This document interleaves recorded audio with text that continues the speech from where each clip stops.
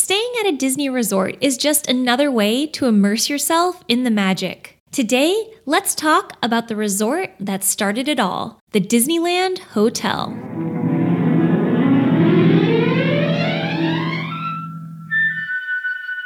When Walt Disney was building Disneyland, he wanted a place for guests to stay overnight, since at the time, the area of Anaheim was relatively rural and distant from other areas of Southern California, and he was anticipating a lot of non-locals to make the trip to his park. But cash flow was tight for the company, so Walt sought the help of Jack Rather, a Texas oil millionaire who also operated hotels in Las Vegas and Palm Springs. The deal they made gave Rather the rights to build hotels using the Disney name for 99 years. In March 1955, just a few months ahead of Disneyland opening, the Disneyland Hotel broke ground across the street from the park in an orange grove. The plans for the design had 3 swimming pools, a golf course, tennis courts, cocktail lounges, and 4 restaurants. And an additional amazing feature, it would have check-in desks both inside and outside, so guests wouldn't even have to get out of their car to check in. But the build was met with setbacks, including labor and material shortages.